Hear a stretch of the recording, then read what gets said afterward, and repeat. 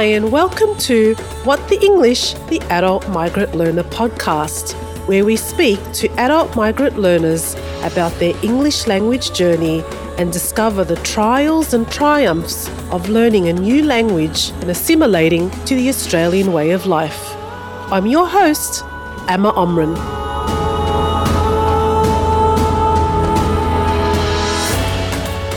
I would like to begin by acknowledging the traditional custodians of the land and pay respects to their elders past and present. I also extend our respect to Aboriginal and Torres Strait Islander people. Hi everyone and welcome to Series 3 of What the English. In Series 3 we speak to second generation youth about growing up in a bilingual household. In this episode we welcome Layla. Layla is 15 years old and has two older siblings. Layla has learnt several different languages, Bosnian being the language she grew up with. Layla discusses the benefits of learning more than one language and the importance of understanding and acknowledging different cultures and backgrounds. Here's Layla. Hey Layla, how are you today? I'm good, thank you. How are you? I am good. Welcome, Layla, to Series 3 of What the English, and thank you so much for being my guest today. Thank you for having me on the podcast. It's a really cool opportunity. Oh, great. I'm glad. Usually we start off by asking people what their background is and, all of that, and we'll get to that. But first, I just want for you to maybe just think of a phrase or a word or anything in your language or just something that maybe you're more familiar with. And we can start off that way and then we'll see how we go from there. Let's just try something a little bit different. Okay. Well, the only thing I can really think of is kind of like a greeting, like phrase, I guess you could say, like a greeting sentence. So when you want to greet someone, you say Dobar dan, and you say Dobar dan, kako ste, to ask them, how are you? It's a good way to be like, good day, like, how are you? Let me try this. So did you say Dobar dan? Yeah. What would the response be? What would I say to you?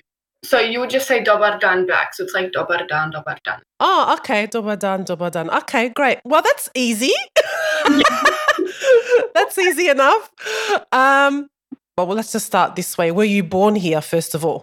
I was born here. I was born and raised in Australia. Okay, born and raised in Australia. Yeah, tell me a little bit about, the way you were raised and having that other language behind you growing up. What did that feel like? What was it like to be raised in that household? It was really good to be able to know that you had like different roots to go back to all the time. I used to go to a language school every weekend to just like my parents always wanted to make sure that my roots and my culture always stuck with me for when I was growing up. So I would go to language school every Saturday.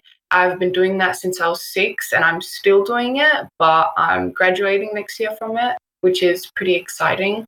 But just being able to grow up in my roots, and not just that, but being born and raised in Australia, the culture is obviously very different. And being able to always look back to my parents and be like, I have something else. Like, it's not just being Australian or because I was born in Australia, I'm just not Australian. I have, just like something else, a different culture, like something that's still my personality, which just felt really good. Yeah. It's sort of like exploring your roots a little bit more. Tell me a little bit now about your background and how old you are and just a little bit about yourself in general. So I'm 15 years old. My family is from a country called Bosnia and Herzegovina. It's in the Balkan regions of Europe. Like I said, I was born in Australia. My brother was actually born in Germany and my sister was born in Croatia, I think. So we were all born in different places. They're significantly older than me. They're 15, 13 years older than me, which was a little bit harder to grow up with. It was a really cool experience. And yes, my parents are both from Bosnia. They were both born and raised there. They had to migrate during a war. So they had to go to Croatia and then they had to go to Germany and they came here, which is where I was raised and I was born and raised. But yeah, just growing up with having that Bosnian culture was just really good. Yeah. Oh, wow. So it looks like your parents having migrated here when there was a war. That must have been like quite impactful for you. Yeah, 100%. It's something that it always stuck by, and because it was more like a genocide, on the 11th of July, we always not celebrate, but like we have like a little memorial for it. We have all this symbolism and we really take part in like, because my dad was from the town or the city where the genocide or like the war like happened. It's something that he's always made sure that we all remember and that we like don't forget. Yeah, yeah, no, that's yeah, extremely important and very significant, obviously. And so, can you tell me a little bit more about, how it feels to be able to sort of interchange from English to Bosnian, depending on the context and the circumstances? What's that like?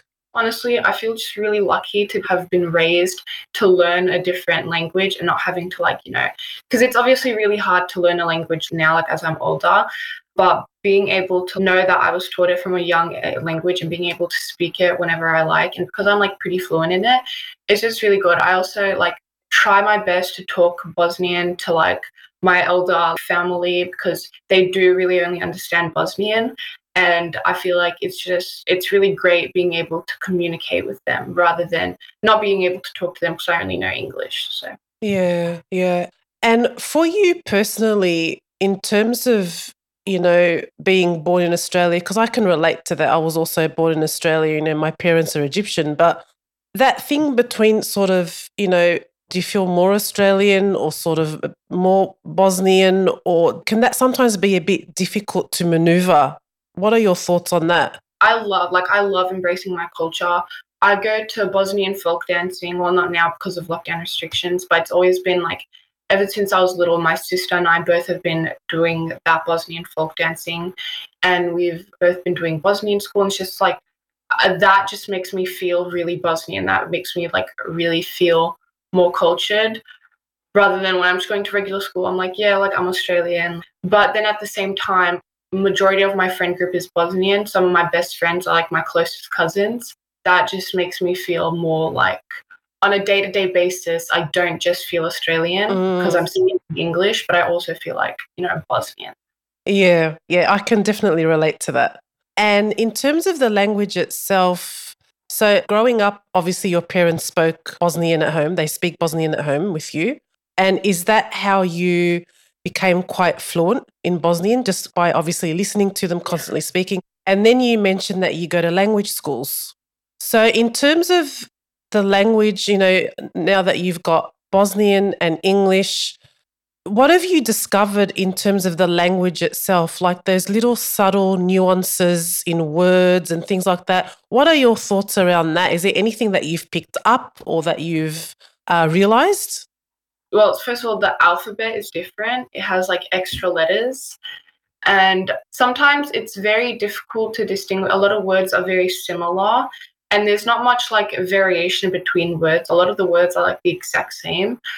That's why sometimes during language school it would be hard to distinguish which word is which or which letter is which because there's letters that are like literally the exact same, but somehow they have a different meaning. And for the older people, like the parents and stuff, they can recognize the meaning, but for the younger kids, it's like a lot harder.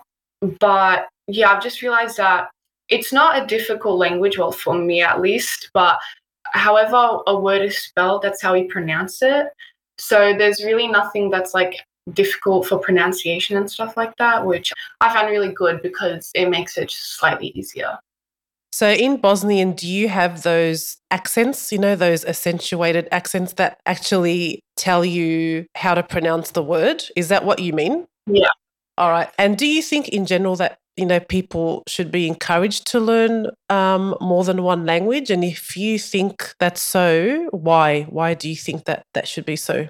Well, for if it's a language that's part of their culture, I feel like it's definitely important to learn because I feel like one of the things I've grown up with is like never forget about your roots, never forget about your culture. And I feel like it's really important because in order to, keep something a part of you or keep something a part of your personality, I feel like it's really good to look back on your culture. And for people who don't have a culture to look back to, like they're just like Australian, which is completely fine. I just think it's again still very important to learn a language, like especially if you like to travel, you'll be able to communicate more. And because Australia is a multicultural country, I feel like knowing an extra language would just be like more helpful because you never know who you could run into or who could need help, and you just happen to know the language that they speak. When you hear the word language, what's sort of the first thought that comes to your mind? Well, I definitely obviously think about Bosnian, but at the same time, I think about how Bosnian has not only shown me my culture and obviously given me another language to speak, but when I think about language, I also think about how, in a way, like English is even connected to, I'd say, like Latin and stuff. And I feel like it's really cool to know that all languages are kind of similar in their own sense, which makes it slightly easier to learn. But it's also great to think about how sometimes I get stuck in this thought where it's like, it's just Bosnian. But when I think about language, I also think about how there are so many other different languages. Like, for example, I learned Japanese and I tried learning German and I also learned French. So now when I think about language, I also think about all the other languages I learned, not just Bosnian. Yeah, yeah. And so you said Japanese. How long did you do that for? Well, in my primary school, they started teaching it from prep. So I learned it from prep to year 5. And then I did Turkish in year 6. And then through year 7 to year 9, I did French. Oh, wow. That's awesome. Good on you. Yeah, you've explored a few different languages there. And tell me, like from that perspective of someone, having learnt a few other languages, again, what have you sort of picked up in terms of the structure of the language, the grammar, all those things? Is there anything specific that you've picked up? Well, I know that Japanese, it had a completely, like obviously a completely different alphabet. And that was probably the hardest language for me to learn because I started learning it for really young. I still remember it. Like, I don't remember obviously fluently, but I still remember it. I know that Japanese obviously has a large alphabet and, obviously different alphabets rather than like letters and numbers, it's symbols. They don't necessarily have a lot of grammar, but you know how like they write downwards and they write like from different sides, which I find is really cool because it's obviously not like English when you write from left to right. Yeah. Turkish, they also had the different symbols in the alphabet, like with the little lines on the top, like stuff like that. And for French, French was probably the easiest one for me to learn out of all of them because I found that it wasn't very different to English. A lot of the grammar was the same, like their verbs, adverbs. The pronunciation was a little bit hard, but it was for all of them, obviously. But yeah, I found that French had the most similar like grammar and the most similar structure to English than any of the other languages. So would you stick to French or have you stuck to that in continuing that learning? Ever since year 9, which is when I stopped because my school stopped doing it as a thing, so in year 10 you didn't have to do a language. But I definitely would like to continue it. However, I feel like continuing Japanese is something that I've always wanted to do. So I feel like if I was to continue one of those 3 languages, I would definitely try to learn more Japanese. Oh, all right. So why? I just feel like it's like an amazing language. I used to watch a lot of anime, and me learning Japanese really helped that. But at the same time, in year 5, we had a exchange student, or like we had a sister school. And what we had is these students from that sister school came to stay with us for like a week, and you could host a student. And I got to host this really lovely girl who was Japanese. And just talking to her and her talking about her culture and her like at home life really made me a lot more interested. Yeah. Oh, that's really good. I like that. I love going to sushi places, and my parents like to go to Japanese like all you can eat buffets. And it's just really cool. I feel like if I were able to learn Japanese, it'd be really cool to like speak to them. Yeah, yeah, great. Okay. So, in saying all of that, Layla, like what are your hobbies and what is it that you would like to do moving forward? I love painting, I love art, I love drawing. But at the same time, I really like being adventurous. I like going out. I like going on like runs and walks. Like for example, I'm going to the Maribyrnong River today, And I love going to the Maribyrnong River because it's just this long walk around a river, which is really fun. I don't really have like any specific hobbies. I do folk dancing, but we haven't done that in a while because of lockdown. But I've been practicing to study criminology. I have like a set career path Oh, to wow. study criminology or like criminal justice. You've got like a really rich experience already. You're 15. You've done so much already in terms of, learning all these languages and your interest now in, moving forward with criminology. That's fascinating. So now, well done. And, thank you so much for spending the time with me today. Yeah, I hope, at some point in time after all these lockdowns are over, hopefully we can actually see each other and maybe you can teach me a little bit of Japanese. Of course, I would love to. Thank you so much for having me. No problems. Thank you, Layla. Thanks a lot. Bye. This episode is brought to you by What the English, the Adult Migrant Learner. Produced by Martin Franklin, East Coast Studio. Please subscribe and share this podcast with your network.